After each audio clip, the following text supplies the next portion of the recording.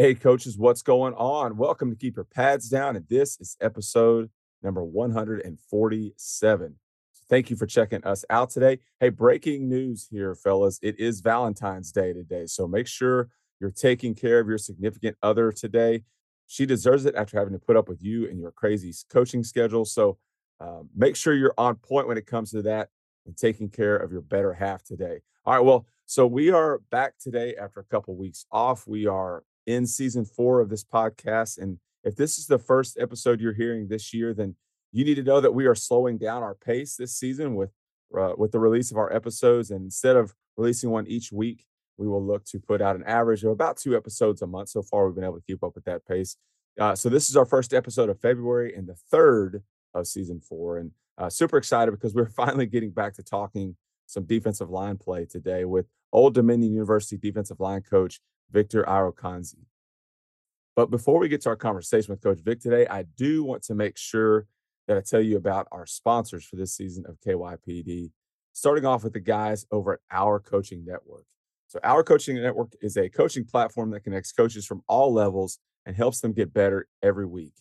Our Coaching Network has live clinics going off, usually a couple to several nights a week, and we'll have hours of high quality live coaching clinics this year because each week's clinics are added to a library and they can go back and be referred to at any time in the future. So get over there, create your account today. Subscriptions are super affordable. You can even sign up for a free week and you can cancel at any time. So start connecting with and learning from coaches all across the country today with Our Coaching Network. Next up, if you're looking for a way to promote the awesome things going on within your athletic program this spring, then you got to check out what Go Edit Graphics has to offer. So, Go Edit Graphics allows any coach to create custom graphics from their library of templates in a matter of minutes by changing the colors and the text and images to make it their own. They offer categories like game day, scoring, player profiles, and communication, to name a few. The platform is super easy, it's affordable, and absolutely no design skills are needed. Go Edit Graphics is a great way to highlight all your sports and athletes, and subscriptions are for 12 months and include unlimited graphics. Showcase your athletes with custom made graphics in less than 2 minutes with Go Edit Graphics. All right, so let's get to our conversation with Coach Vic. Now, as I mentioned already, Coach Vic is at Old Dominion, where he coaches defensive line. He just wrapped up his third season there, and he joined the ODU staff after spending the previous 2 seasons as a prospect analyst at his alma mater there at Oklahoma State. Prior to Oklahoma State, Coach Arokanzi was a GA working with the defensive line at Ole Miss in Oxford. For the 2017 season, he worked with the defensive line as a GA at Texas State. And prior to that, he was a defensive quality control coach at Eastern Illinois. Coach Arokanzi got his start in coaching at his alma mater at Oklahoma State after injuries forced him to retire from playing for the Cowboys. He was a 2-time academic All Big 12 selection and played on 3 teams that played in bowl games, including the Heart of Dallas Bowl, the Cactus Bowl, and the Cotton Bowl. Today, we talk about Coach Vic's coaching journey that has taken him, as you can see, all over the country. And then we dive into his defensive line coaching progression, including some of his favorite everyday drills. We touch on the Monarchs' multiple front defense and then close out our conversation talking some pass rush. And then I asked Coach Vic if he thinks he could beat their offensive line coach in a 40. So, a lot of great stuff to get to today. So, let's jump on it. Here is Coach Victor Arokanzi on episode number 147 of KYPD.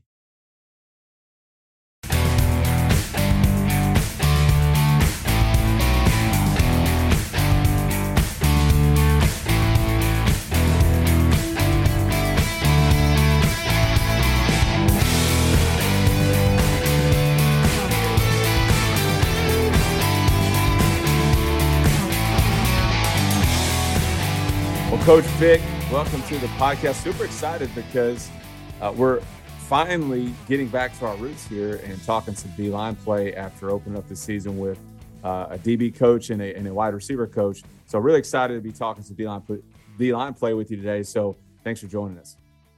Absolutely, and thank you, Ty. It's really an honor to be on your show. It's crazy. I was just looking back at it. It's already been a few years since I started listening to this podcast. Really, we started listening to it or discovered it during COVID, and to think it's already been, how many ever years it's been, and I've been listening to it, and I've gotten a lot of useful information off of it, and it's an honor to be able to kind of give back and kind of use this platform to help other coaches out there. So really really looking forward to it. Thanks. Yeah, absolutely. Well, you say about COVID. I hear that all the time about, hey, I found this during COVID, and I had to say that time, those months when we were all shut down, that was like the golden age of this podcast. It was so easy to find guys to talk to because we're all sitting around, we're all restless, we're all wanting to do something, wanting to talk and have some sort of interaction. So it was like almost like shooting fish in a barrel there for those few months when it comes to finding podcasts. So I know it was a rough time for a lot of people, but finding podcast guests, it was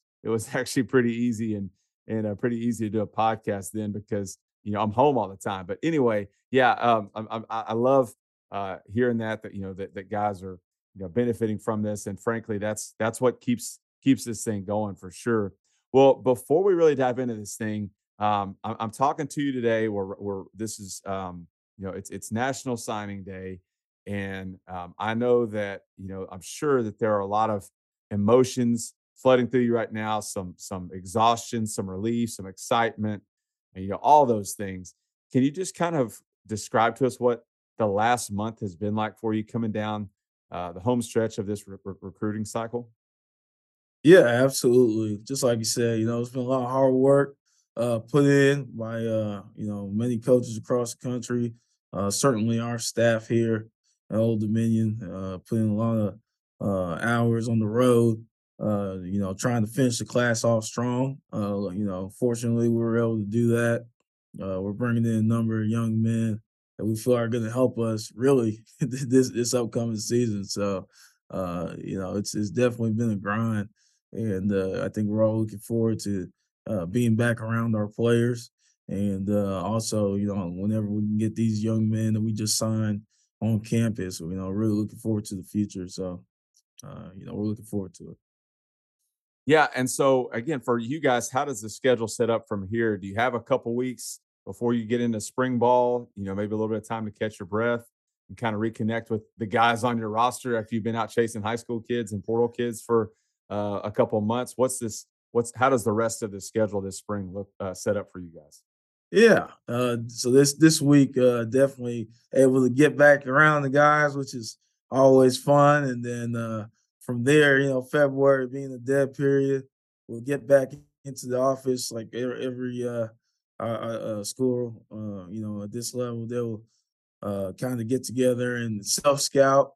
Uh, what we did. This is kind of our time to do that. Self scout and trying to definitely get better, get out to clinics and do things where we can grow as coaches, and then obviously run the off-season program with our guys, and be able to start doing what the NCAA allows us to do, football wise, leading into spring ball, which will begin in March. So, it'll be a busy time of year too, but we're really building your roster just like y'all do for the upcoming season.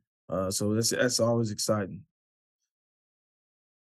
Yeah, and so we just kind of it's hard to imagine for you guys because you just go from one busy season right into the next thing. There's just hardly a time for you guys to really catch your breath. I know I hear from talking with college coaches. There's like a week or maybe 2 weeks in June that everybody and all coaches and their significant others have circled on their calendar as like that time when you go on vacation. So I know that probably seems like a long way off now, but I guess it'll be here before you know it. So you're in at Old Dominion, as we've already mentioned, D line coach there. They're up in Norfolk, Virginia.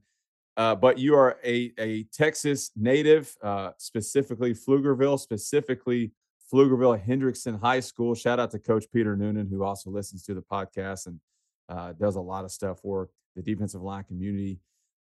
So just fill in the gaps. How did you go from Pflugerville, Texas, now you're to where you're sitting today there at Old Dominion? Absolutely, yeah. So I was born in Austin, raised in Pflugerville. My parents are actually born and raised in Nigeria, so I'm Nigerian, first generation here in America. My parents had me and my two brothers in Austin and moved us to Pflugerville. I did not start playing football until the sixth grade there in Pflugerville. But once I started playing, luckily I was able to get around some good guys, good coaches that were mentors to me and guided me and kind of showed me a roadmap to improve and improve quickly. Going into high school there in Pflugerville, like you said, I went to high school with Hendrickson, and really wasn't much of a player, when I began my high school career. But I had Coach Killian there, Chip Killian, who is no longer the head coach there, but he was the guy that I played for, and he had a huge impact on me as a player and a person, just kind of showing me how to, really just everything that it took to be a good football player at the high school level. So I followed his lead and worked hard and was able to get better and better every year. And from there, I had some scholarship opportunities, which was great. Wound up to Oklahoma State University. It was at the time my biggest offer and also an opportunity to play in the Big 12 and play against schools back in Texas. So that was always a cool thing. When I went to Oklahoma State, like I said, it was really more so because obviously the winning tradition and things like that. But like I said, it was kind of the biggest opportunity I had, and I always felt like once I started playing, that I was able to play at that level. But when I got there, luckily, I was able to join a winning tradition. I think they're up to 16 or 17 straight bowl games. And even though my career did not go the way I thought it would on the field, I was able to be around a lot of outstanding people, which I'll never forget and I'll always be thankful for. From Coach Gundy to my defensive line coach, Coach Clements, to everybody in that building, our head strength conditioning coach, Rob Glass. I mean, it was just a really good opportunity for me to kind of see what it took to be successful at the college level. And that's something I really took from that experience. I had injuries, that forced me to retire. So, luckily for me, when I retired, I was already knew kind of what I wanted to do. I went into college saying, I wanted to play in the NFL like most, young men. And if that didn't work out, I was going to either teach and coach high school football or take a shot and coach college football. And I just had a passion for the game that kind of revolved around how I started relatively late and was able to make something of it. And just the impact I knew football could have on the life of a young man and the direction it can give them and help them develop and the opportunities and doors it can open because it opened a ton of doors for me. Like I said, my parents came over from Nigeria, so they didn't know anything about football, and just by mere circumstance of me playing it, I was able to get my college paid for and be in the position I am today. So when I retired from Oklahoma State, I was able to be a student assistant right there and then. I just went ahead and took a chance on that. I said, well, it's my last year of college. Let me go ahead and be a student assistant and kind of see what I can learn being at this, quote unquote, Power Five program. And it was good. It was good for me because I was able to learn kind of what it took to be successful as really starting out as a graduate assistant. I was able to watch those GAs and what they had to do from drawing cards to run the scout team and whatever, everything else in between. I was able to see what it took to be successful doing that.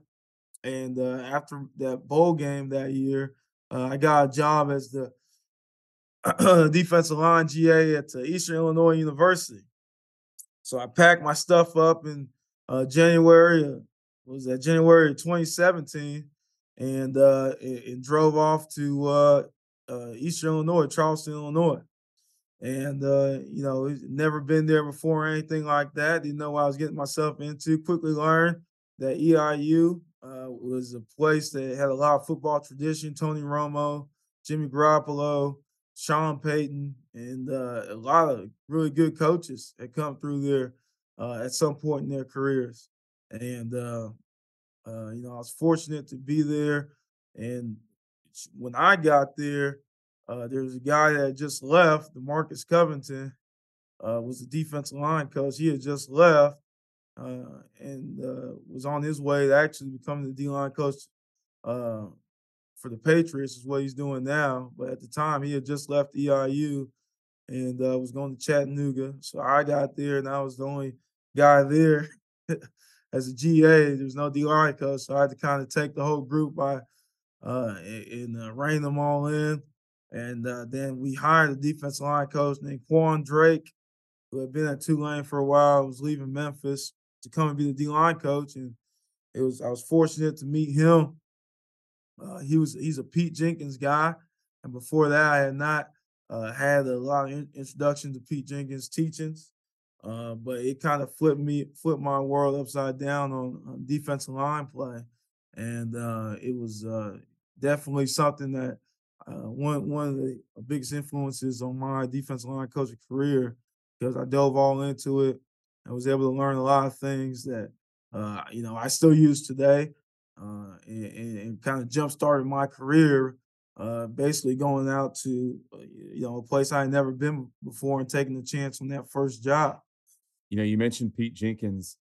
I know I've talked about this on this podcast before, but that's kind of how how I got my start too, was watching those old grainy LSU Pete Jenkins tapes. So when I was just starting out coaching, I was in Oxford, Mississippi, at a high school there, but I had some friends or some guys who I would work camps with at Ole Miss, and so I'd go up there and try to just hang around when I could, and they were always watching these old Pete Jenkins tapes, and so they would watch them and go back and forth, rewinding them back, and so that's when I really first picked up on that stuff. So I'm just curious. I know what it was for me, but for you, like, what do you remember? Like, what was so groundbreaking for that stuff? Because again, there's nothing like fancy or flashy about it. Because I think that's what you see a lot of today is these, flashy kind of clickbait type of drills or schemes or whatever that these guys are doing. But it's just tried and true defensive line play. So, what do you remember sticking out about that, and what made you kind of gravitate towards that? I think just the definitely just the teaching progression of it, starting really with your eyes. Pete Jenkins always talks about keeping the tip of the pad. And it can really only go, do one of really three things: block come to you, and go away, or it's pass. And I think just starting right there. Okay, well, okay, now I know where my eyes are. All right, now okay, if I'm playing attack react, I can attack the blocker and react to the angle of departures, the block coming to me, the block going away from me. It's a pass. All right. And then just the progression of how you deliver a blow, hips, hands, and feet. Just all those things make so much sense to me. And then your feet in fly adjusting to the angle of departure of the blocker. So all these things, when I first heard them, I was like, okay, all this just makes a ton of sense. It's easy to follow. It's a physical brand of football, which we all want to play, and it just made sense. Even the hand placement, where to shoot your hands, things that maybe before you hear some of this stuff, you may not coach as much, you may not talk about as much, but then when you start talking about it, it makes sense. Talk about your primary gap, your secondary gap, and being able to play a gap and a half, which really helps with D linemen get in on more plays, just from top to bottom, his teachings kind of just made a lot of sense for me almost as soon as I heard him. I was like, well, shit, it's like this makes a lot of sense. So, Yeah, yeah, let's dive on into it. And yeah. it wound up being something that, like I said, I've taken all the way up to where I'm at right now. So, Yeah, I think it kind of like what you talked about. I think what stuck out to me was up to that point. I remember when I watched that, I was just kind of coaching defensive line. Like I had no progression. I'm just sort of running drills that I ran that I did in college. That my coaches ran with me, and there was really no rhyme or reason. Just like let's just try this because I saw it or this is what I've been taught.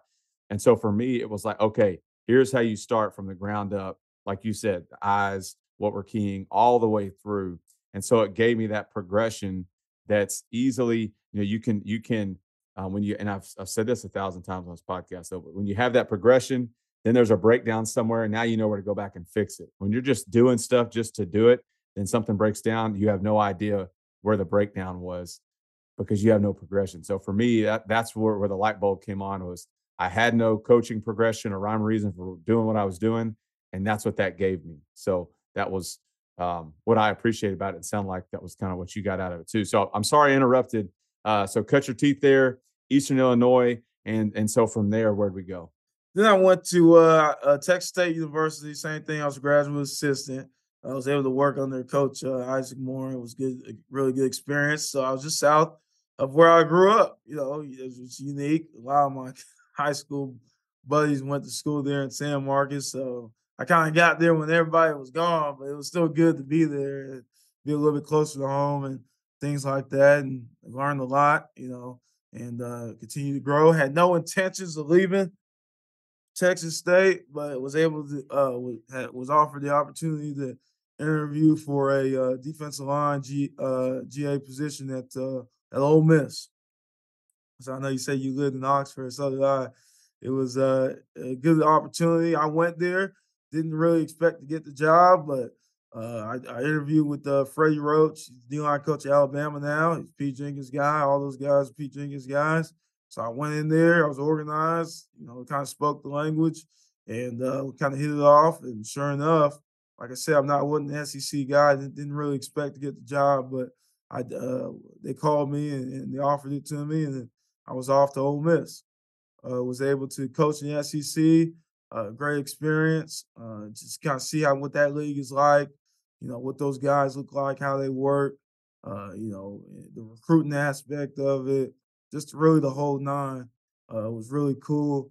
And after that, was able to go back to Oklahoma State uh, and work behind the scenes, which is good. I was an analyst there. I was working in recruiting, helping my alma mater, helping with defensive line, doing things that I've always wanted to do as an alum, was come back and grow right there where I started. Fortunately, I did that for a couple of years, and then was able to get the job here at Old Dominion through mutual connections that I have made back as a player in working through my coaching career. So, I've just been fortunate, just along every step of the way. Really starting with my first stop at Eastern Illinois, just being around guys that have been willing to help me and grow and mentor and teach me kind of how to be better, not just as a coach, but as a teacher, the mentor of young men. Yeah, and I forgot that we had that Oxford connection. So we're going to footnote that, and we'll come back and circle back around to that at the end of our conversation because we could have a whole separate segment on talking about Oxford and just the ins and outs of everything that goes on there. But let me ask you this: so you just went through that, and it's obvious to see that you've kind of had this stair step progression, right? Like you go from here, and then that leads to another opportunity that's a little bit better. That leads to another opportunity that's a little bit better. So you're climbing the ladder, so to speak. What would you say to guys who are maybe younger guys who are looking to take that next step, whether they're a high school coach, whether they're a college coach or a middle school coach, whatever? Like, what's the key to getting recognized, getting some recognition? You mentioned when you went to Ole Miss, you were organized, you spoke the language. What would you say are some keys to moving on and getting that next job and progressing through the coaching profession like you have up to this point? I would say definitely serving. Just serve as well as you can, work as hard as you can. If you're in a graduate assistant role or analyst role, I mean, do the absolute best job that you can to help whoever you're directly reporting to, and it'll always pay itself forward, and do it, with a smile, do it with the intent to help, and not really care who gets the credit. I think is a big thing. Not really care who gets the credit because hard work never goes unnoticed. I mean, we're in a profession where coaches, you're literally evaluating people all the time. You're evaluating people all the time. So every day, people say it all the time. You're interviewing every day. It's true. Guys that come in and work hard and and care about the team and want to be a part of a staff. I think it always goes noticed. And then as you're doing that, learn as much as you can. Have a goal to learn something every day. I think sometimes in those roles you can get to where maybe you feel like I'm ready or whatever the case may be, but you never stop learning. And I think that's a big thing with coaches in general. And the more you can learn, the better. And also just prepare also to be a leader of men. Be a leader because you go from being in that role where you're just serving one person or you're serving maybe the coordinator and the head coach. You go to where you're serving a room full of, how many ever guys? It could be a room full of 15 defensive linemen. And now you have to have those leadership skills as well. How you gonna get these guys to buy into what you're doing, what the head coach's vision is, what the coordinator's vision is, and play hard week in and week out. I think some of those leadership skills are also something that the more you have going into it, the better you're gonna be as a coach. So I love your answer there when I asked that question. The first thing you said was serve, and um, I think that's probably counterintuitive to what a lot of people think. I mean, I think that's one of those things that would go on. That sounds really good on a resume, but do a lot of guys actually do that? I think a lot of people, and I've been guilty of this. Probably everybody listening to this podcast has been guilty of this at some point, yeah, where you want to go and get yours and go and you're trying to find that next gig or trying to look over the fence at the other side, grass always greener type of deal, instead of serving where you're at and taking care of where you're at and doing a really good job there, and that other stuff will take care of itself. I think that's just such great advice, especially for young and old coaches alike. So I think that part's awesome. So I do want to jump in now to and talk about your guys' scheme there at Old Dominion. I'll share this with these guys, kind of in getting ready for our conversation. I got on YouTube and was trying to look up some of your games from seasons past and was looking at this last year's game against Virginia and just kind of watching through, halfway, while I'm doing stuff at my house. And I text you, said, "Hey, so you guys are odd front. What looks like some simulated pressures, creepers type deal going on. You got a lot of twist game." And you said, "Well, no, actually, we're actually based out of 425." And I was like, "Oh, okay. Well, sorry. Let me go back and look a little bit more." And so that kind of led to some other stuff and then me go back and looking. So let's start there and just if when I say, "Okay, coach, we got spring ball coming up. What are we installing for what's the base defense?" And then we can kind of talk about how you get into some other looks later. But let's just start talking about your base stuff first. yeah. So here we definitely base out of 4-2-5 like a lot of teams do. And then the biggest thing up front for me is making sure guys know the alignments, day one. Definitely, you can't take that for granted when you're teaching these young men because whenever you want to start getting in different fronts or anything like that, guy gotta know, hey, and this front you're playing a 4-eye, okay, because what's a 4-eye? Or hey, right here you're gonna be 2-eye, or if we call it, sometimes we'll call it a G. Hey, you're a G here, you're a 0 here, like just across the board. Those guys knowing, hey, what are the alignments and what are we calling each alignment? So regardless of position, if we're in this front and we tell you this is where you're lining up, you can get it lined up quickly, or you can move to it, whether it be pre-snap or post-snap. I think is the biggest thing when starting out is just making sure guys have a basic understanding of, hey, where am I getting the line, and what fronts do I get lined in those specific alignments. Yeah, I think that's a great point. And again, one that's probably often overlooked is going through and teaching those alignments for something that you may not necessarily jump into a lot, right? Because it's much easier to do that in the spring or in fall camp than when, hey guys, all right, all of a sudden we're gonna be playing 2 4-eyes this week.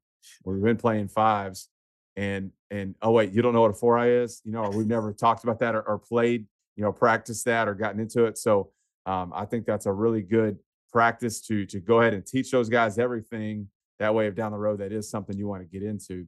So you talked about alignment. So then Um, I'm assuming, like most people, you have a strong side defensive end that travels with the three tech, and a rush end, or are those guys playing sides, or how do you guys do that with your end guys, and then how do you play your interior guys?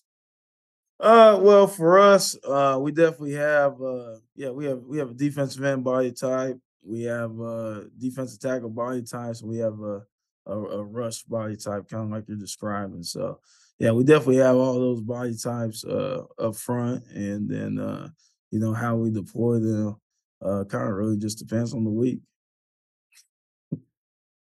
Yeah, I got you there. And so I guess when you're coaching again, let's say it's spring ball and this is day one install, okay? And you got your guys and you got some new guys obviously that have come in mid-year. So what are we doing like to start off? What's that look like in your individual? I guess what I'm saying is walk us through that coaching progression for your guys. Yeah, for us, I definitely start with teaching the concepts. So, are we static or are we moving? If we're static, typically, we're playing attack react, and the kids know how to play attack react. Key to tip of the pad, hips, hands, and feet, in flight adjust, block and go through three ways. It can come to me, it can go away, or it's pass. So, if we're just playing a static technique for the most part in any of our shades, all right, hey, your attack react. I know what to do. I know how to play a three. I know how to play a five. I know how to play a nine.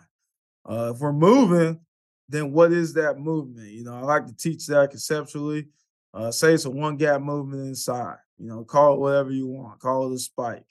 All right, hey, this is a spike. That's what a spike is. It's a one gap movement inside. So no matter where I'm aligned or what the front is on this call, I have a spike. So I teach that. Hey, this is a spike. Okay, say we're going. It's a one gap movement outside. We can call it whatever. We can call it a loop. All right. Hey, this is what a loop is. So day one, I know what a spike is. I know what a loop is. All right. So then whenever we get to the actual play calls, all right, on the diagrams, we can say, hey, you're spiking here, you're looping here, you're playing, whatever, you're playing a five technique here. And the kids know, hey, I'm in stunt mode or I'm in attack react mode, or what am I doing based on the call? And they have the concepts. And once we teach the concepts, then teaching the plays is easy. But the biggest thing is the guys know what the language that we're speaking, what do we call things, and how do we group things based on the concepts that we're teaching. Okay, so let's just start right there. And again, this is super basic, but talk about how you're coaching stance, and then with those movements. Okay, this can be kind of we're kind of getting into some hot button D line issues right here with how are you coaching those spikes with your technique? Are you keeping your shoulders square? Are they turning their shoulders? Are they keying the hip of the next man over, taking a 45-degree angle step? Like what are we doing there with the spike technique? Yeah, so say we're running a spike. Biggest thing that we teach our guys, if we're gonna start with stance, we'll start with stance here. So for the most part, if I'm in just the base stance, I'm playing attack react. All right, so I'm gonna have my feet shoulder width. All right, and from our stance, we're gonna say it's 60-40. All right, we want our weight slightly forward. Okay, I have my off hands dangling, kind of tickling the grass, or 4-point stance for the most part. And anytime we're talking about that, we're gonna go ahead and move. All right, I tell you guys to narrow your base. All right, narrow your base some and mentally shift your weight to the opposite foot. That's your push foot. Okay, so we're still keying that near shoulder, tip of the pad of the guy we're lined up on. As soon as it twitches, all right, we're pushing off that push foot and transferring our eyes to that adjacent offensive lineman in the direction that we're going. Okay. So what I teach is for our guys, if the block is going away from me, all right, we have to win that gap. All right. So we have to win that gap, however you need to do that. All right. For us, we work where we try to club across or rip through the gap and get vertical if that block's going away from me. If the block is coming to me, all right, then we're going to use our hands, all right, to ricochet, all right, and redirecting our gap so we don't get over zone. So those are kind of the two ways that we do that right there. But the biggest thing is anytime we're moving, you want to narrow your base, mentally shift your weight to the opposite foot, and work that push foot. All right, off the tip of the pad, the guy you're lined up on. And I'm sorry, I was in my midst of typing there. I might have missed this. So, do you have a stagger with your feet? Are they even? Did you Yes, say? yes, yes, yes. We play with the stagger. I say no more than toe to heel stagger.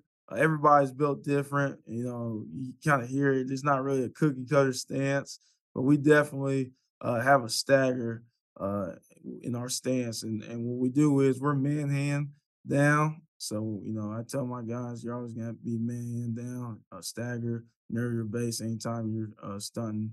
Mentally shift your weight to the push foot. So that's how we'll do that. So when you're doing a loop, then okay, are they going to even up that stagger a little bit so that they can step with their outside Absolutely. foot? Yeah. Absolutely. So now if we're looping and we're going outside, now you want to even up your stagger some like you're saying, it's hard to step with that up foot and gain any ground. So you want to even up your stance. But once again, biggest thing is narrowing that base. All right. And mentally shifting your weight to the opposite foot so you can gain ground to where you're going. So you're teaching, kind of like you said, concepts, like kind of sort of, here's what we're doing when we're static. Here's what we're doing when we're moving.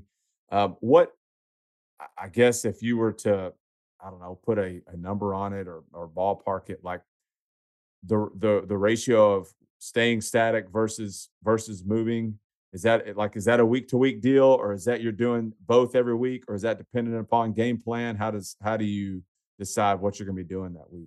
I think you try to be as close to 50-50 as you can, just to, keep offenses off balance. Um, and I think just as a philosophy, that's what you try to do. That way, they gotta respect it. They gotta respect that this guy may go inside, or hey, he may, or he may not. So I think trying to keep it as close to 50-50 as you can makes the O line respect it, so they don't start scheming you up too much on thinking, hey, this guy's always gonna be here, or this or that. So With those movements, do you have those things grouped into families? Like how do you have those named? How do you have those grouped? Is it like do you call it a knack or an axe or a tex, or everybody kind of has their own little language for it. We have our own, I guess, vernacular for it. How do you guys classify and name those things so that you guys remember what they are? absolutely, we do the same thing, and they all kind of start with the same letter. I'm not gonna be able to kind of get to that right now, but yeah, they are all grouped, kind of like you're saying, to where they remember them, and they translate across calls. So it's very simple for the guys, because the biggest thing is that the guys are playing fast. However we can whatever we can do to make it simpler for our guys, we set out to do. So we get together, and like we're about to here in the next couple weeks, to get together and go over really from head to toe our defense, and make sure that what we're saying is the simplest way for our guys so they can play fast. And just like you're kind of getting at, if a guy's in there day one, how long does it take him to be able to go out there and execute the defense? We want him to be able to go out there and be able to function really, within the first day or two of practice. Be able to. It shouldn't be so hard to where he can't go out there and function. So yeah, we definitely do that. We group them all together, and have our own kind of vernacular of saying whatever movements that we're trying to get across to the guys. Yeah, I forgot to go over with you before we hit record the podcast safe word for if I'm getting too close to something that's sensitive information that would get you in trouble with your defensive coordinator. So you can just hit me the with the Peyton Manning, hey, Omaha, Omaha, and I'll divert my question and get Yeah, back into shallower waters there where it's a little bit safer. yeah. Um, but yeah, so all right, so and again, if we need to hit Omaha this, that's fine too. But I'm just curious, like, how do you guys call your defense as far as like, is it signals? Like, are you signaling the front? Is it wristband? Everybody's everybody's looking at the same wristband. I've always been curious about that because different people swear by different methods. And so, how do you guys get the call in from the sideline to the Well, I players? don't want Okay, okay, Omaha, that one. Omaha. Okay, well, I'll say, and again, you don't have to comment on this one. Sure. We do the wristband deal, and we give the call, and then everything's spelled out for them. So there's a reason why I'm getting to this question. So everything's spelled out for them, so it takes the thinking out of it. Okay, but my whole point being is that it whatever your method is, I think it's obviously super important to be consistent in that and build your movements and your stunts, whether it be, I've been to places where it was an animal, or it was some type of color or state or something, or it was Absolutely. just a standard. This is a knack, this is an axe, this is a text, this is an X, whatever. Yes. So that those guys can all right, boom, I know what I'm doing here and can play fast because obviously if those guys are thinking about what am I doing here and the ball snapped, then it's not going to be effective. So Not at that's all. that I'm not trying to get you in trouble. That's sort of kind of where I was trying to get to that. It's super important when you have those to obviously have them classified in an organized way so that your guys can execute those. Okay. Absolutely. Well, let's see if we can move on here and maybe not get you in trouble. So, all right.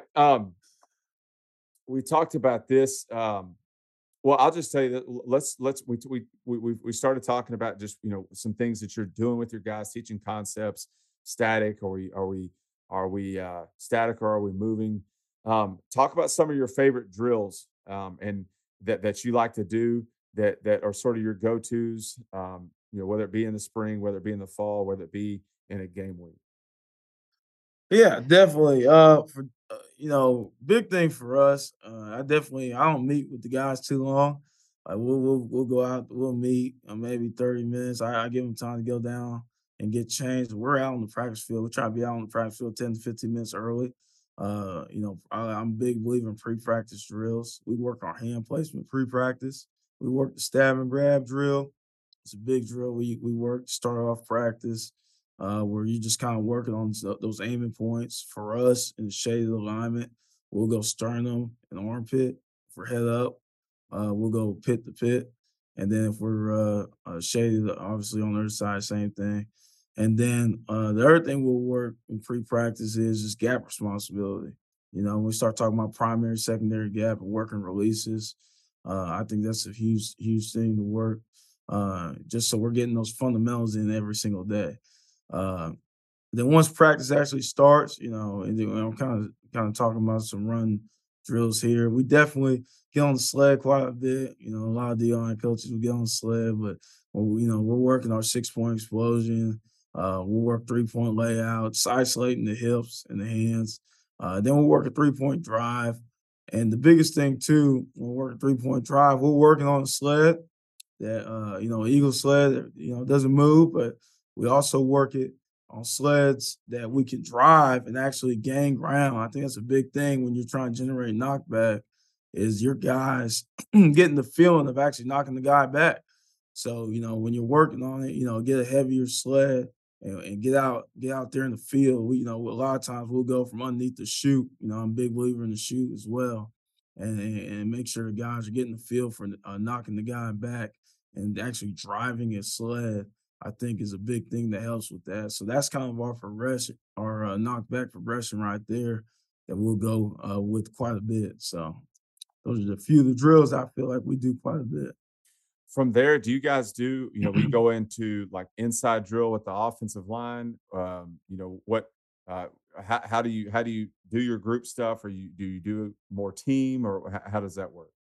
Absolutely. So we'll, even obviously before we get there, we'll as a defensive line, depends on the time of year. In the spring, we kind of work against each other, and in the fall, we were able to get our scout team guys down there to work against kind of the travel guys. But in the spring, we'll work against each other. We're working block rec. We work block rec until the cows come home, because that's to me, as a defensive lineman, you can hit as many stationary sleds as you want, but at the end of the day, those guys are moving. So when we worked that block rec, it was a great time to see the deficiencies, see where guys are weak and get it fixed right there in Indy. And then before we move on to that group stuff, kind of like you're talking about, with the O line, depends on the day. Sometimes we'll go pods, sometimes we'll go inside. I'm all for either or. I love inside, I love pod drill. I just love anything where it forces guys to be tough. Forces guys to put their hands on people and fight. At the end of the day, and I think that's something that's huge with defensive linemen, really football players in general nowadays. Is can't assume that these guys are like the noise. Obviously we're able to recruit guys, and that's kind of where I start with recruiting is being able to get a guy that I feel like wants to play physical, but at the same time in practice we're developing that. You can't do some of the drills uh, that used to do back in the day for good reason, but at the same time you gotta find ways to develop that physical and mental toughness in guys in practice. So I think pause is a great way, inside is a great way, and we'll do both here. We'll kind of rotate and do both. I'm going to say something that probably I'm going to speak for probably every D line and you when you were a player and me when I was doing it, but block recognition sucks. It Yeah, sucks. It no doubt. sucks. Pods, It's getting punched. pods, pods suck. Pods suck. I'd always get paired with a nose guard and I'm trying to like hold my gap and he and the backup nose guard are teeing off on me and they're getting hip to hip and I'm plowing the grass behind me. It sucks. And I think that sometimes because of that, it's not fun. It's not flashy that a lot of coaches will kind of want to move along to something more, let's go to the pop-ups. Everybody loves the pop-ups or let's go run some hoops, baby. But you kind of already alluded to it. Like you have to do that. Like and I've said it again, I keep referencing things I've said on this podcast before. It's like at dinner time with your kids, like you got to eat your freaking vegetables before you move on to dessert. That's I that's how love it that. works. That's right. And it does suck. Like it sucks, but it's totally necessary and imperative. But then once the kids start seeing that stuff showing up in the game, obviously then it's a little bit easier for them to buy into it. So if I was standing right there next to you in practice while you're coaching up block recognition, besides yelling something crazy like, I don't know, keep your pads down, what would be some things that I would be hearing you say to your guys, like as you're correcting them? You mentioned a couple things there that they might screw up or they might struggle with, but what would be some things you would be fixing and correcting while you're watching that? I think the biggest thing, starting with eyes. If a guy isn't in fly adjusting, or if he's missing with his hands, or if he's missing with, whatever the case may be, I start with the eyes. I say, hey, eyes on tip of the pad, eyes on tip of the pad, eyes on tip of the pad. All right, so okay, now hips first. Come out your hips, come out your hips, come out your hips. All right, shoot your hands tight. Tight hands, tight hands, tight hands. All right. And then feet, feet, feet, feet. Get those feet going. No feet equals defeat. Get those feet going, lock out, extend. Okay. When we play with knockback, we want to play with extension, get those blockers off our bodies. So those are some things. Eyes, hips first, feet, tight hands, and lockout. Those are all things that, I'm constantly saying and making sure the guys are aware of. So Yeah, it's one of those things too, where most of the issues in that drill and that stuff, it all boils down to the same stuff. And you mentioned it, eyes, hands, feet. It's one of those issues, right? Um, and the cool thing about pods and doing that kind of stuff is the ball's taken out of the equation. So most of the time they're not trying to stand up and peek and look behind the offensive lineman to find the ball, which is why again that drill's super valuable because of that reason. I think a lot of issues too you see from that is the guys want to try to anticipate a block. absolutely. Like they're trying to outsmart you standing back behind them and wanting to look like a scout team All American. Like, okay, I've got a reach block and I got a down block. Here comes a base block, baby. Yeah. And then they guess and they end up getting beat. So I think that's just one of those things. It's also a fine line too, because that drill is I don't want to say it's not set up for success, but it's kind of hard to be successful in that drill a lot of the times just because the offensive line, like they're not the scout guys, they're not necessarily trying to run a play. you know? Yeah, And absolutely. so they're really just kind of they're teeing off on it. So it's harder, I think, on the defensive line. I mean, if you can be pretty solid at that drill, then I think it helps you be even better in a game. And people might disagree with that, but all that to say, I think it's a fine line of beating kids down in that drill and making them just feel totally like, man, I suck, and but also not doing it at all. Like there's a fine line there with that drill. Okay, well let's move on because guys, this is what moves the needle. Guys want to talk about pass rush, so we've done our block destruction, we've done our pods. We feel good about that, so we're gonna move on to pass rush. Everybody has their own way of coaching pass rush. So Coach Vic, so how do you go about skinning that cat with your guys? Yeah, definitely. Like just like you said, everybody has their own way of coaching pass rush. I think the biggest thing, or one of the biggest things, kind of going back to what we were just talking about, is we teach the guys stop the run. We stop the run, earn the right to rush the passer. And yeah, I know nowadays everybody's throwing on first down, and there's more throws than ever. But some of that's an illusion. And at the end of the day, if you can't stop the run, then they'll keep doing it. So that's kind of where we start. Uh, and then with pass rush, you want to start with the edge guys. For our stance, or so wait forward. It's gonna be more forward than in normal attack react mode. You talk about 80, almost 80% forward if you're splitting it 80-20. All right, our weight's gonna be loaded on our hand, our down hand, or hands if you're in the 4-point stance and front foot. I go toe to heel stagger. You don't, sometimes, you used to hear elongate your stance, but you don't want that. You really want to be able to get as long of a stride as you can on that first step. So if your foot's further back, it's harder to get that long stride. So, we try to get the guys at about toe to heel stagger and narrow their base.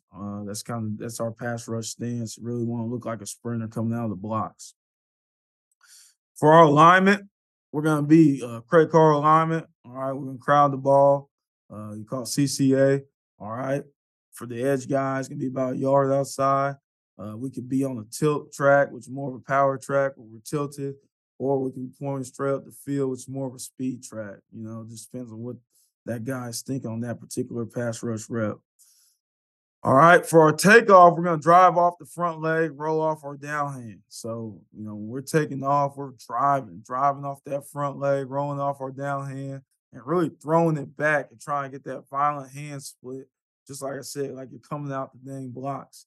At a minimum, we want our feet to our back foot to replace our down hand at a minimum. All right, that's telling me I'm gaining decent ground. All right, guys that can really take off, shoot that dang back foot is gonna come out past that down hand. All right, so at the very minimum in a pass rush situation, we want our back foot to replace our down hand. All right, that tells us we're gaining ground, taking long strides off the ball. All right, and then for us, want to rush. You hear half a man, a third of a man. I say the outside half of the number. All right, so we want to make sure we're rushing that on the edge. We teach, hey, are his shoulders horizontal or are they vertical? All right, so if his shoulders are horizontal, it's telling you got to win on the edge. All right, if they start to turn and get vertical, all right, then we want to go speed to power at that point. Two basic moves that we'll teach. We'll start with chops to win on horizontal rushes. Just working a nice, simple chop, dip, and rip, and working around the edge. All right. Everything will work off the chop. We'll work a chop and club to defeat the outside arm. These are, when the guy's horizontal in this pass set. All right. As soon as he starts to turn and get vertical, we'll work a stab. All right. Then we got a stab series off of that. All right. You can stab and work him and power him back to the quarterback. You got to be ready to disengage off of that. Or, based on what he does. If he sinks it down, then now you can work a stab club or a stab forklift and grab the guy's arm and get him off you. And then if he starts to, when you go to stab him, if he tries to run you by, and once I get to the level of the quarterback, I can snatch him and finish inside based on where you're at in the quarterback cage for the edge guys. So for my edge guys, that's kind of where I start is, all right, I'm in great stance. I'm taking off. I'm rushing half a man, Okay, now what's he doing? Is he horizontal? All right, boom. I'm gonna work my chops. I'm gonna work a chop club. I'm gonna work a chop rip. All right. Now, if he starts to turn, now I want to work a stab and then just react off of that. If I can stab and power him back to the quarterback, great. Just be ready to disengage. You're not a block magnet. Be ready to disengage off that quarterback. All right. If he starts to sit down, all right, now I can go from power back to speed and work either a club or a forklift based on where his hand is on me. And then, okay, as I go to stab him, he starts to turn and run me by. I can go ahead and snatch back once I get to the level of the quarterback and finish right there on the quarterback. That's for the edge guys. And for the interior guys, that's always super tough because those guys are rushing in a phone booth. They don't have the space, and so their approach, has to be a little bit different. What are some things you got for those guys? There's no doubt about it. For the interior guys, I mean, it's a lot about leverage. You watch the NFL where they're kind of taking off all the time, and you start to think that these interior guys can work all these kind of edge moves, but really, that's very rarely the case in college and I assume high school as well. More often than not, the blocker, whether it be a guard or a center, they're head up on them, before they know it. So for us, we work a lot on going 2 to 1. So I'm going from two hands to one. So as I'm taking off and working just, whatever it may be, it might be early down pass rush. All right. I got two hands on the guy. Now I'm working to one on his inside half of his body and trying to find that soft spot. And that just becomes your stab series. So as I'm working 2 to 1, all right, I get into that stab series. If I get that soft spot in the middle, power him back, great. Take him back to the quarterback and disengage from there. All right. If he wants to sit it down, I can work my club from there. All right. And what you've done is shorten the corner. All right. By working power and then going back to speed. Okay. And then if you're able to keep taking them back, you can do the same thing and work the snatch inside. All right. Once you get to the level and depth of the quarterback. So being able to go 2 to 1 and finding that soft spot on the inside half of that offensive lineman, all right, is a big deal. If he sits it down, all right, well, now you've gotten him to stop his feet. All right, now I can go back and work the edge, and you shorten the edge that way inside. And the other thing inside, if you do get a good enough takeoff, is working the club rip. I believe in the feet and the outside arm, and then being able to work a rip to power through and get that toe pointed back towards the quarterback and finish tight. Like you said, because at the end of the day, those interior guys are responsible for the depth of the pocket. So any type of penetration you can get inside between the guard, center, guard is going to be helpful. So working the rip and finishing and getting through is big time for those interior defensive linemen. Yeah, absolutely. And going back to what you mentioned this with the edge guys, and I'm sure it's the same with the interior guys too. Is just getting your guys to understand what to be able to identify an offensive set, right? And Yeah, what works against that set and what doesn't work, sure. right? Like and how my get off dictates what set they get into. You know what I'm saying? Like you talking about, horizontal vertical set. Like you get those guys where they're in a low vertical set. So I'm getting off the ball and that dude has to turn his shoulders to the sideline to try to catch up with me. And our Mhm. our hips are even, and the whole nursery rhyme. If we're even, we're leaving. Leaving. That's the easiest pass rush in the world, right? Um, but obviously, it's not always that easy. But I think just starting with those types of things and be able to show them, then that's a real simple way to help those guys kind of understand. And I think that's one of those concepts too that they don't understand when they're young. But as they, I'm talking from a high school coach perspective, but when they become upperclassmen, juniors, and seniors, they really start to figure that stuff out and are able to take advantage of it. Um, just real quick on this, anything you're coaching up as far as just affecting the quarterback in other ways besides getting sacks, whether it's, matching, his hand comes off, my hands go up, or, obviously, well, what we would call a tomahawk, like I'm securing the sack and raking the ball out with a tomahawk, like anything that you guys do working that. Absolutely. We kind of have what we say is kind of our progression here of what we want to do to the quarterback. Obviously, we want sack fumbles. All right. Yes, we want to get the sack, but just like you said, we want to rake the ball out. Ball disruption is key. Obviously, the issue is the ball. What we want is the ball. So when we have a drill, we're constantly working on finishing on the quarterback, which is something you got to drill. because you don't get it in practice as a defensive lineman. So you got to find a way to drill it. Hey, how do you finish on quarterback? So when guys get in the game, they're able to do that. So that's a big thing. All right. The other thing we want, so besides that, when it comes to affecting the quarterback, obviously sack fumbles. Really for us, the next will be QB hits. Now, that's becoming a different deal nowadays. You really have to be in proximity to the quarterback and really have to do a good job of how you take them down, kind of within that strike zone. But that's our next progression. All right, so then after that, for us, affecting the quarterback will be getting our hands up. All right, you're not going to get there, get your hands up in the throwing lane. Obviously, you hear about match the hand, and there's a lot of merit to it. For us, we're just gonna have our off hand. So whatever hand is furthest from the quarterback is the one we want to raise up. That way, we're able to still maintain leverage on the offensive lineman and not lose that. In case the quarterback pulls it down. So we have the hand first from the quarterback is the one we raise up when he goes to throws it. So yes, matching the hands are a big deal as far as getting PBUs, pass breakups as defensive lineman, man, you changing the game. If it's third down and you can get a PBU, I mean, you're off the field, a lot of the time. So that's huge. And then after that, just getting the quarterback moved off the spot, doing a great job of rushing it, as a team.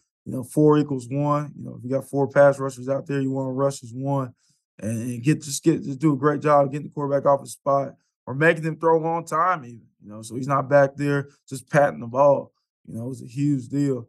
And just like you're kind of talking about with guys when they're young, they think, it's just get off and get sacks all the time. Well, really the biggest thing is how many times can you affect the quarterback within the game?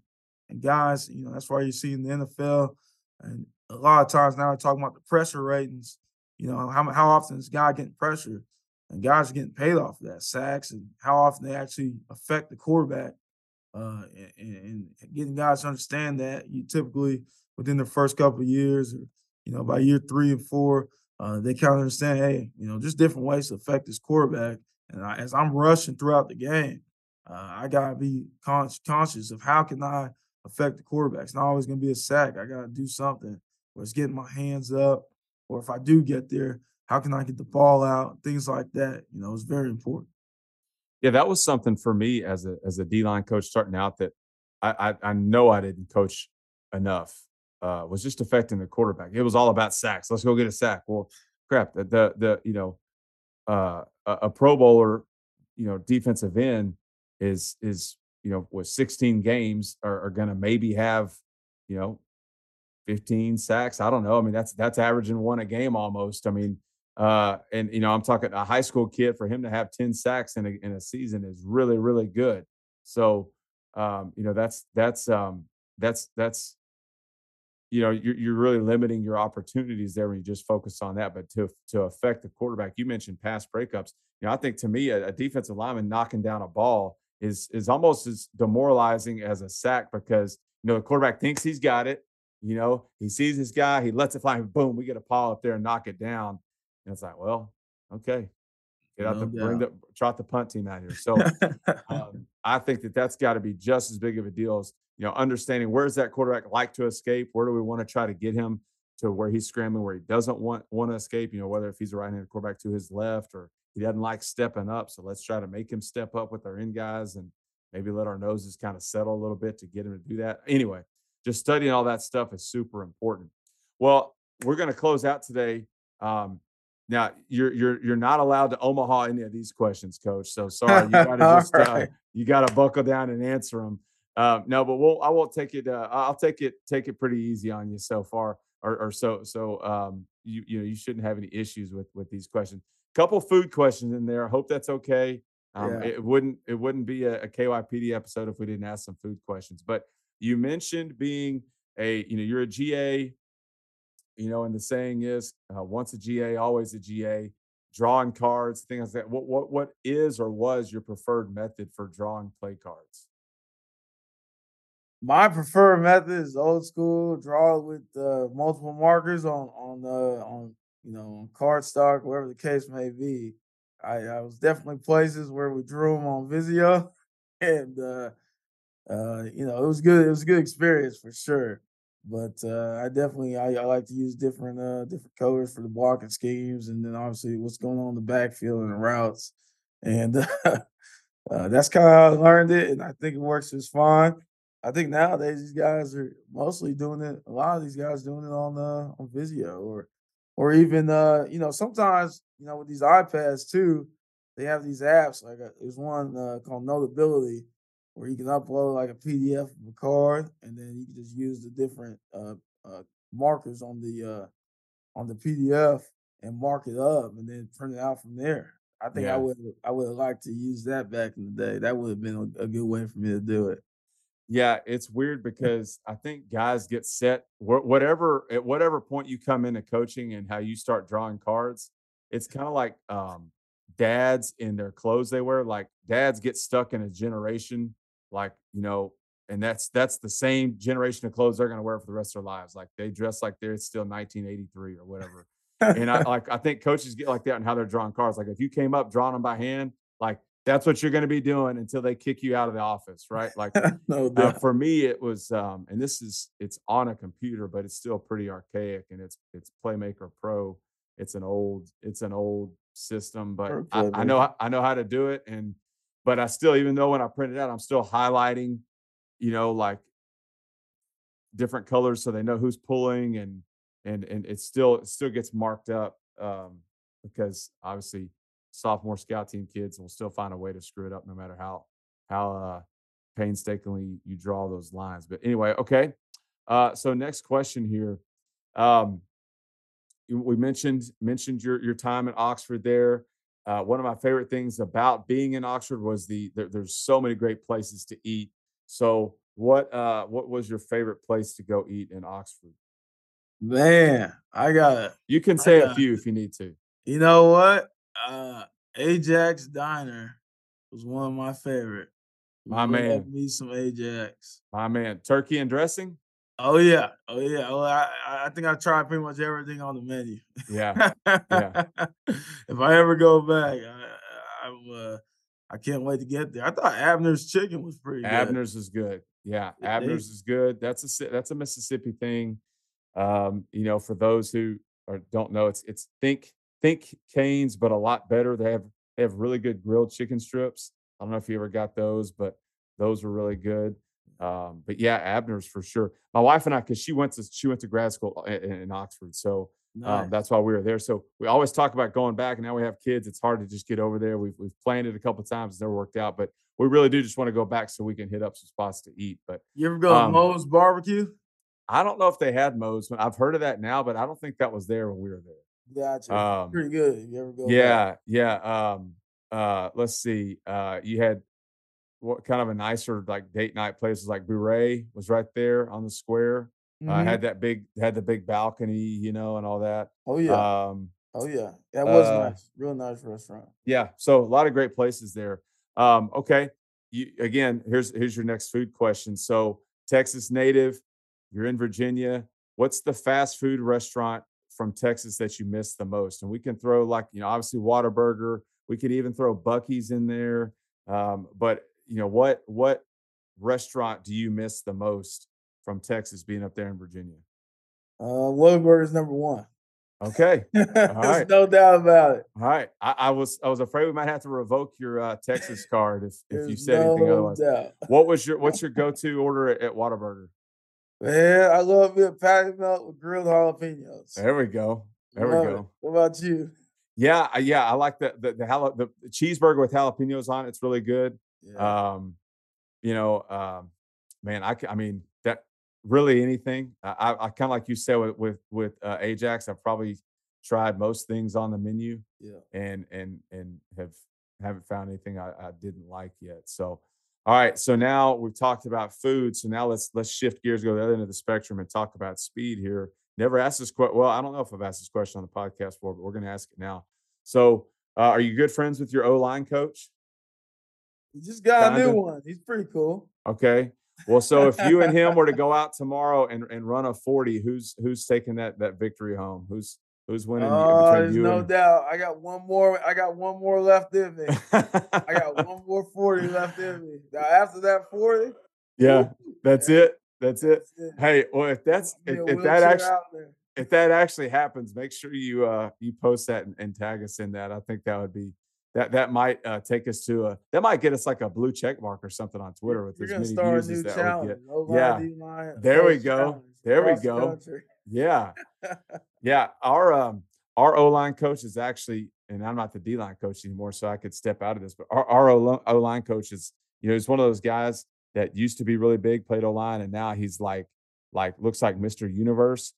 But I don't think he's had a carb in like 3 years. So, I feel like I could probably, by about 20 yards in, he'd probably peter out. So I could catch up and maybe pass him. But okay. So you've been to all these different places. You've in some different states and different parts of the country. Um, besides Texas, which is your home state, like if you could any of these places where like, man, I would just want to live here or maybe retire here. What's been one of the maybe most interesting places or maybe your favorite place to live that you've been since you've been coaching? Really, where I'm at right now, Norfolk, Virginia. It's about 20 minutes from Virginia Beach. Being from Texas, you never get this close to the beach. I'm 20 minutes from the beach, right here. So it's really cool. It's the largest naval base in the world. It's right here. So it's very kind of transient area. There's a lot of people in and out. Very diverse. Extremely diverse city, which is awesome. Lots to do. I'm used to living kind of from my background. I used to live in college towns. So in this area, they call it the 757. There's 7 cities: Norfolk, Virginia Beach, Hampton, Newport News, Chesapeake, Suffolk, and I'm leaving one off. I'm leaving one off. Hopefully they forgive me. But there's 7 cities, uh, and 2 million people make up this area. So I mean, it's the most, outside living like in Austin or kind of when I was in San Marcos. This is the most people I've been around, and kind of the most things that I've had to do. In a very rare instance where you get the free time as a coach, where you can go and do something. Even having like a top golf right here is pretty cool. You know what I mean? Yeah, Just yeah. yeah, based on where I'm used to living. So I mean, it's this area is really cool. You mentioned all those areas. There's some football players up there in that part of Virginia, from what I understand. Absolutely, Michael Yeah, Vick, yeah, yeah, Ron Curry, all yeah. those guys. Yeah, Yeah, it well, gets that real. that's nice too to not have to go very far to find some players. Okay, so big news today was Tom Brady retired, um, at least for now. If Yeah. you were to retire from coaching today, what would you be doing? If I were to retire from coaching today, I would explore some other interests. With probably my number one interest would be to get into real estate. Okay, Explore real estate investing, and get into where buying houses and in areas where I feel like they could be rented kind of year round, and either fixing them up or buying ones that are already in pretty good shape, and building a real estate portfolio from there. yeah, That's get kinda your own what I would reality do there. show. You No, know. I ain't going down that road. Yeah, yeah, But I it's would worked out definitely well. do that. Yeah, that's awesome. That's interesting. Coach, man, really enjoyed it. Enjoyed chopping it up with you and talking some D line play. And I know these guys listening are going to be blessed because of it and learned a lot from it. So just want to thank you again. I wish you and the Monarchs the best of luck in 2023. Absolutely. Thank you so much for having me on. I mean, what you're doing is awesome.